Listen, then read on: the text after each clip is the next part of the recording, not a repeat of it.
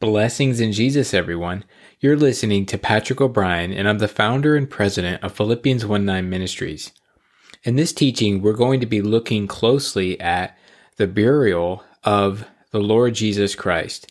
If you've been following us, we started with the trials of Jesus, the religious and the civil trials that he went through. And then we went to the crucifixion and we looked at the 7 statements that Jesus made on the cross in chronological order and what they meant when he was saying them. Now, in today's teaching, we'll be looking more closely at his burial, what happened after he died on the cross and just before his resurrection. We'll do the resurrection teaching in the next teaching. So this will be a rather short video. But before we begin, I want to encourage you, if you have not yet already gone to our website to get access to our mini course on how to study scripture, go ahead and do that on our website, philippians19.org/study. When you go there, I'll put a link in the description of this teaching. You'll be able to access some of the lessons from our larger course on how to study scripture that is inside of our online Bible college. If you're not familiar, we started an online Bible college to put together courses and lessons that are the same type of courses you might find in various seminaries and Bible colleges around the world, actually. And so what we've done is we've taken a handful of the lessons in our How to Study Scripture course, and we've made them available to you for free. So go ahead and take your hands on that. You never know what you might learn, and begin to see God's Word just come alive to you all the more. All right, so in today's teaching, we're going to be jumping back and forth to a few of the different Gospels, just as we do in the other teachings, and just as we do also in our Gospels course inside the online Bible college, where we go from the very beginning of the Gospels through the end, all 4 Gospels, in chronological order. It's just something that's very spectacular to do if you have not yet done that, to actually follow the life and ministry of Jesus chronologically through the different Gospels all the way up into his ascension. So this study that we're doing here from the trials until his ascension is actually following the chronology of the life of Jesus from those trials on to the end. And this is part of our college course going through the Gospels in chronological order. All right, so let's go ahead and get started. Now, if you remember, Jesus just died on the cross. So Jesus dies on a day that is called the Day of Preparation. This was a name used in Judaism to describe the 6th day of the week because the Jews needed to prepare everything for the next day's rest, their Sabbath. The name can also be used to describe a day prior to a festival as well. When evening had already come, because it was the preparation day, that is, the day before the Sabbath, we see that in Mark 15, verse 42, it was the preparation day and the Sabbath was about to begin, as Luke tells us in Luke 23:54. And then John 19:31 says, "Then the Jews, because it was the day of preparation, so that the bodies would not remain on the cross on the Sabbath." All right, so that's where we are picking up. Mark 15:42, Luke 23:54, John 19:31, the day of preparation. Now, Jesus' body would have had to be taken down from the cross and buried before the Sabbath began. John writes in John 19:31, "For that Sabbath was a high day." This particular year, when Jesus died, the Sabbath was also the first day of the Feast of Unleavened Bread. According to the Mosaic Law, the 1st and 7th days of this feast are holy days. You can see that in Leviticus 23, verses 7 through 8. The reason John tells us this was a high Sabbath was because when a holy day fell on the Sabbath, the Jews called it a high Sabbath. This only exacerbated the Jews' desire to get Jesus off the cross, since they did not want to leave a dead body on the cross exposed and unburied during such an important Sabbath. And this is also important too, because if you remember, John's gospel is the most festive of all the gospels. We always see the festivals being named in John's gospel. Now in John 19:31, continuing there, he says, John therefore tells us again that the Jews asked Pilate that their legs might be broken and that they might be taken away. When a person was crucified, there was a small footrest under their feet on the cross. This was put there to give the person something to push up upon to allow themselves to breathe. This was done as long as the person had strength enough in their legs to do so. A crucified person usually died from asphyxiation. Some people would survive for days this way. Keep in mind the old rugged wooden cross would be slowly rubbing the person's back raw. In Jesus' case, having been brutally flogged, he would have felt this immediately and throughout the 6 hours he hung on the cross. In an effort to speed up the dying process, the legs of the crucified person would be broken so that they lost their strength to push up upon the footstool just enough to breathe. And so we see this happening in John 19:32. So the soldiers came and broke the legs of the first man and the other who was crucified with him. Then it continues, however, as we saw in our previous study, Jesus himself was already dismissed his spirit. Remember from our study just before this, he's already died on the cross. In John 19:33 will say, but coming to Jesus, when they saw that he was already dead, they did not break his legs. The soldiers were unknowingly fulfilling the Passover motif taught in Exodus 12:46 that states not a bone of the Passover lamb was to be broken.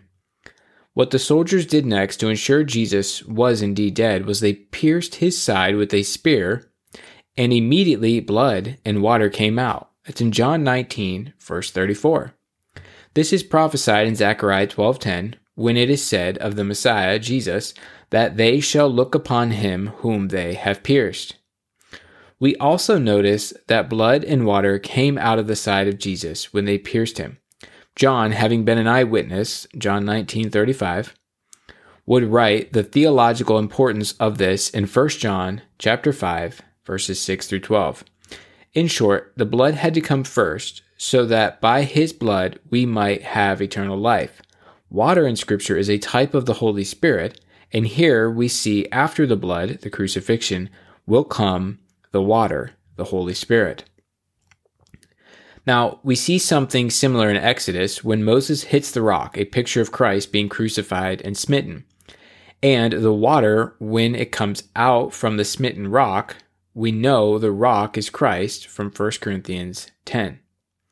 In other words, before the Holy Spirit was to be given and the church born, Jesus had to die on the cross and spill his own blood first before the Holy Spirit, or water, was to be poured out. That's the theological importance of what we see happening there. So let's continue and see what happens next. Mark 15, verse 43. Joseph of Arimathea came, a prominent member of the council, who himself was waiting for the kingdom of God, and he gathered up courage and went before Pilate and asked for the body of Jesus. We know from the scripture that this Joseph was from a family with a good background. Mark 15:43 will show us. He was rich, Matthew 27:57, a good and righteous man, in Luke 23, verse 50. And he was looking for the coming messianic kingdom, and thus part of the believing Jewish remnant. We see that again in Mark 15:43 and Luke 23:51. Now, I encourage you here to, if you have your Bible open and you're following along, because we'll be jumping through the different Gospels, that you get something to put in there, like a flashcard or a sticky note or even a pen, so that you can quickly jump back and forth and see these whole things come alive as we jump back and forth. Now, let's continue. We learned that he was a member of the council, which would have made him a member of the Sanhedrin. But Luke tells us that Joseph was not there to consent for the death penalty of Jesus, which the Sanhedrin voted on. And we'll see that in Luke 23:51.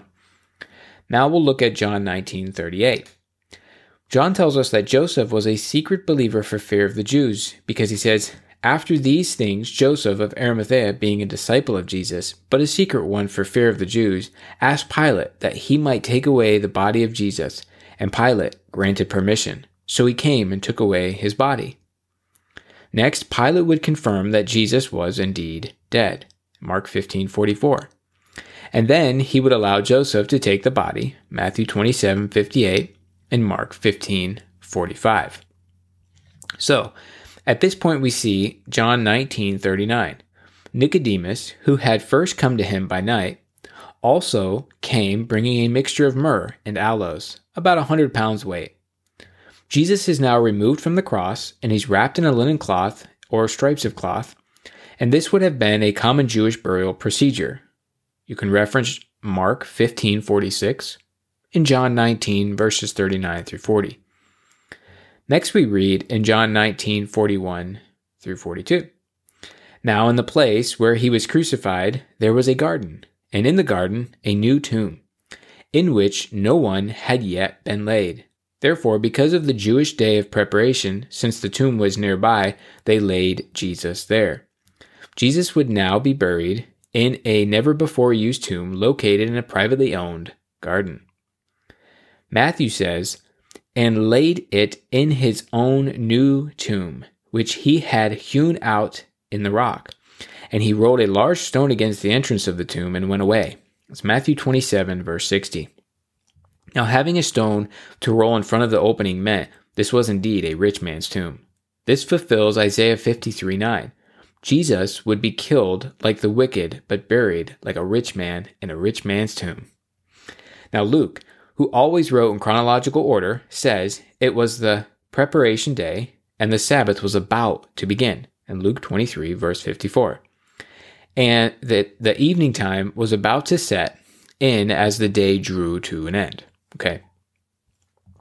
Notice how in this whole process, none of the closest disciples helped in the burial process.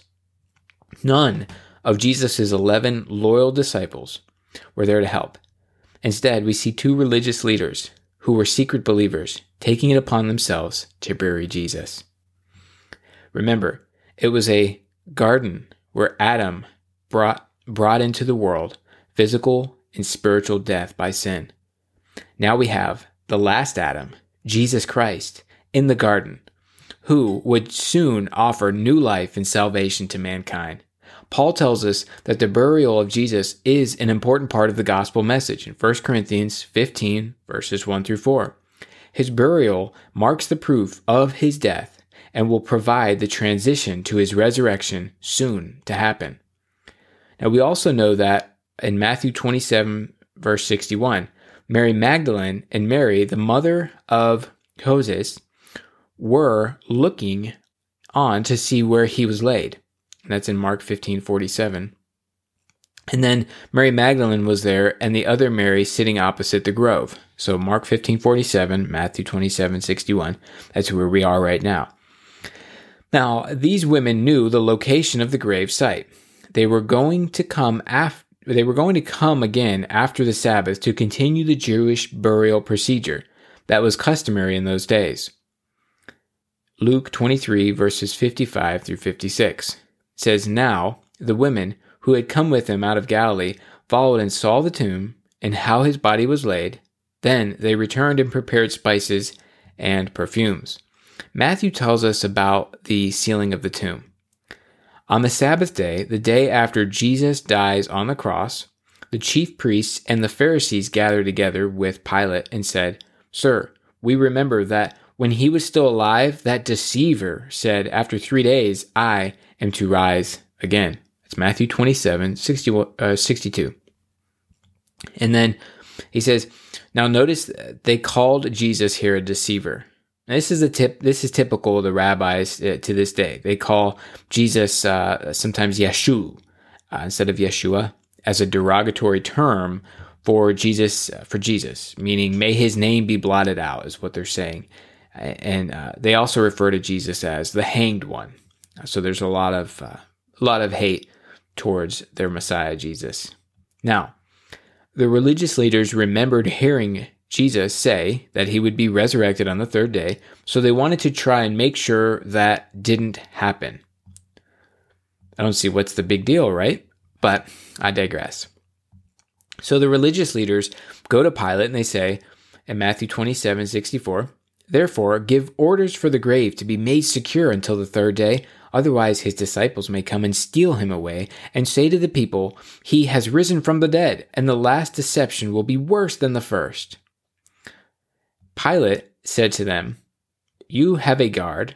Go, make it as secure as you know how."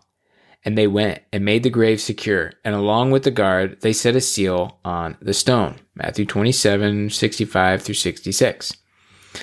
Now they sealed the tomb, and an official Roman insignia would be placed over the stone so that if it was moved, it would be known to anyone caught rolling away the stone would have been executed. Basically, ropes were threaded through different hooks, and this would form a giant X across the stone to seal it in place. But we know that that is one seal in Scripture that will not remain, just as the 7 seals in the book of Revelation. All right, so that's going to actually bring us to an end of this study, but let's summarize a few things. Let's look at this. So the burial of Jesus, he was buried according to the Scriptures.